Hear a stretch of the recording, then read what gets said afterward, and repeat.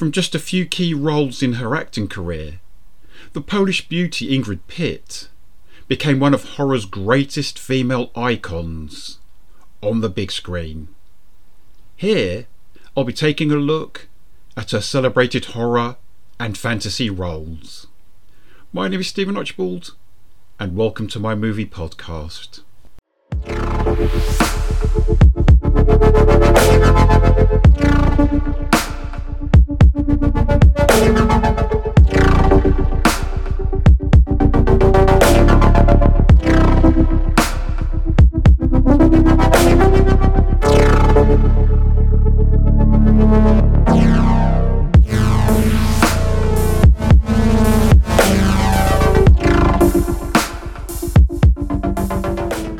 Hello, and welcome to They Came From Within Cult Movie Reviews.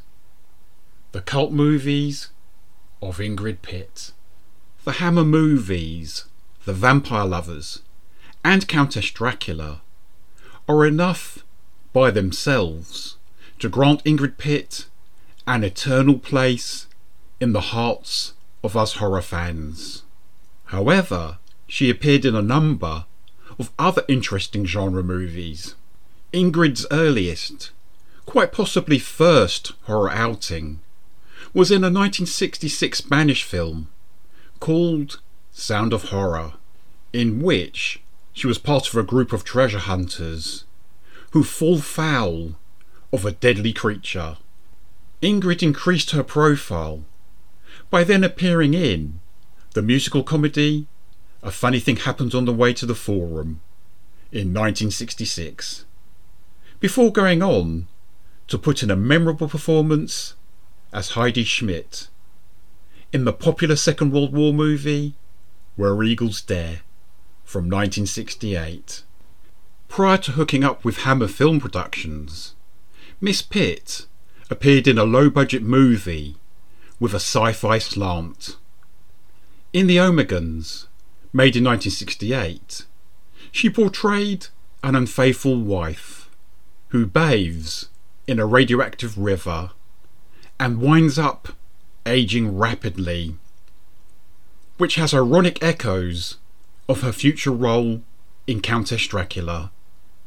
The most remarkable thing about the film is that it was directed by a man called Willie Lee Wilder, who happened to be the far lesser known brother of the brilliant Hollywood director Billy Wilder. And then we arrive at The Vampire Lovers from 1970, where Ingrid is mesmerising as the timeless vampire Mircalla / Carmilla. Sheridan Le Fanu's 1872 tale Carmilla was brought to the silver screen with an erotic charge, thanks almost entirely to Ingrid. As the New York Times film critic A.H. Weiler stated in a contemporary review, The Vampire Lovers is a departure from the hackneyed, bloody norm. Professionally directed, opulently staged, and sexy to boot. In the lead role, the relatively new Ingrid exuded the sort of confidence you'd expect from someone who'd been making pictures for years, and she was completely unfazed by the nude scenes, which were a first for Hammer. Ingrid took centre stage again in Countess Dracula from 1971. Played almost in the style of an adult fairy tale, it follows a reworking of the fiendish exploits of the Hungarian Countess Elizabeth Báthory.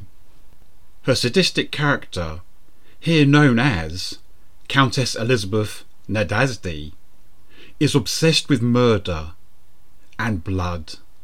After discovering that bathing in the blood of virgins restores her youth, Ingrid provided another excellent performance here. In fact, she felt that she did her best work in Countess Dracula.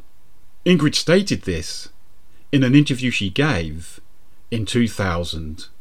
However, she also expressed some misgivings. She was not ecstatic about her voice being dubbed, and she believed that intercutting some of her most dramatic scenes resulted in them losing their power. I've done a podcast on this particular film, and one on the Vampire Lovers, where I delve much further, and I explore Ingrid's eventful life on the one for Countess Dracula. Miss Pitt's next genre assignment was in Amicus's The House That Dripped Blood from 1971. Here she plays Carla Lind, an actress who goes out with a vain, egotistical actor named Paul Henderson, who was played by the wonderful John Pertwee, who was clearly cast against type. The couple are making a vampire movie, and let's just say someone's fangs turn out to be all too real. Ingrid's a delight in this entertaining horror anthology movie, which was directed by Peter Duffel, and it was nice to see her on screen, dressed in chic, contemporary clothing.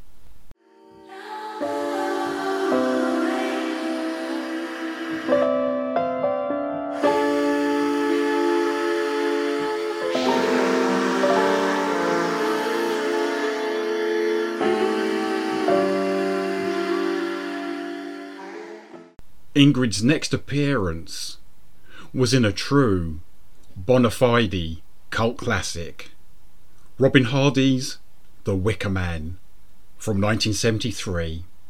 In this chilling tale, an innocent policeman, played by Edward Woodward, investigates the disappearance of a young girl on a Scottish island called Summerisle.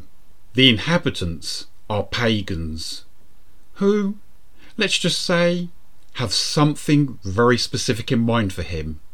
In it, Ingrid plays a librarian who's as seductive as she is sinister.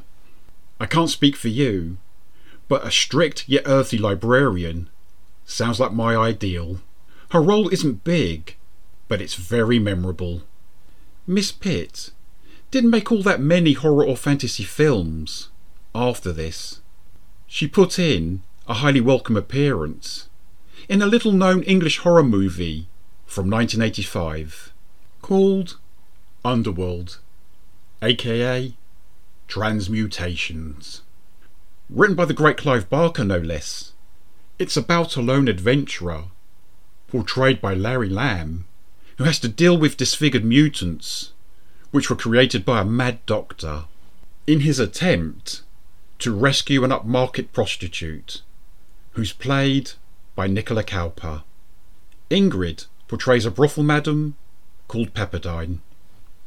Otherwise, in the 1980s, she was more likely to surface in thriller or war movies, such as Wild Geese 2 from 1985 and the Brian Brown vehicle Parker from 1986.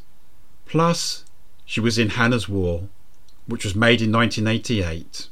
During this decade, she gave a fine performance in the 1982 action flick Who Dares Wins, aka The Final Option, where Ingrid played Helga, a member of a terrorist gang who think they can outwit Lewis Collins' SAS man, Captain Peter Skellen. Ingrid went off the radar until we arrived in the noughties, during which she took part in the films The Asylum in 2000, Minotaur in 2006, the Hammer revival picture Beyond the Rave in 2008, and finally Sea of Dust, which also came out in 2008. The Asylum's about a young girl called Jenny who has disturbing dreams about killing her mother as a child. Jenny was played by Ingrid's own daughter Stephanie.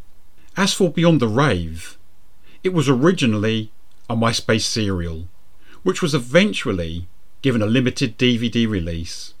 Ingrid's brief appearance as a criminal's mother was cut from the movie and placed as an extra on the disc. Her final feature-length movie, Scott Bunt's Sea of Dust, is said to be a heartfelt tribute to Hammer and the works of Mario Bava. The marvellous Ingrid also provided a number of TV shows with a considerable presence. She was in an episode of Ironside and of Jason King. She even appeared in 2 ITC productions, The Adventurer and The Zoo Gang, and was in a Series 4 episode of the British anthology drama thriller in 1975, entitled Where the Action Is. Ingrid was also seen in the peculiar metaphysical drama Artemis 81 in 1981, along with Sting and Hal Bennett. Further still, Miss Pitt appeared in the classy spy drama Smiley's People in 1982, starring Alec Guinness. And, to rubber stamp her icon status, she appeared in not one, but 2 Doctor Who adventures. Ingrid was the Queen of Atlantis in The Time Monster from 1972, and in Warriors of the Deep from 1984, she was the villainous Dr. Solo. The talented Miss Pitt was also a respected writer and columnist, and she penned a number of well-received novels, commencing with the lively adventure Cuckoo Run in 1980. It's said that the film producer Cubby Broccoli referred to its central female character, Nina Dalton, as a female Bond. Could we one day see a movie version, perhaps? The courageous Ingrid Pitt was the survivor of a Nazi concentration camp. No wonder she had such a resilient, redoubtable nature, unafraid to explore or express. Sadly, she departed from this world on the 23rd of November 2010 at the age of 73. We may never see anyone quite like her again. I'm Stephen Archibald, and thank you very much for listening to my podcast, They Came From Within Cult Movie Reviews. Please feel free to like or subscribe, and YouTube listeners can find all of my podcasts on most podcast sites. Stay well, and goodbye for now.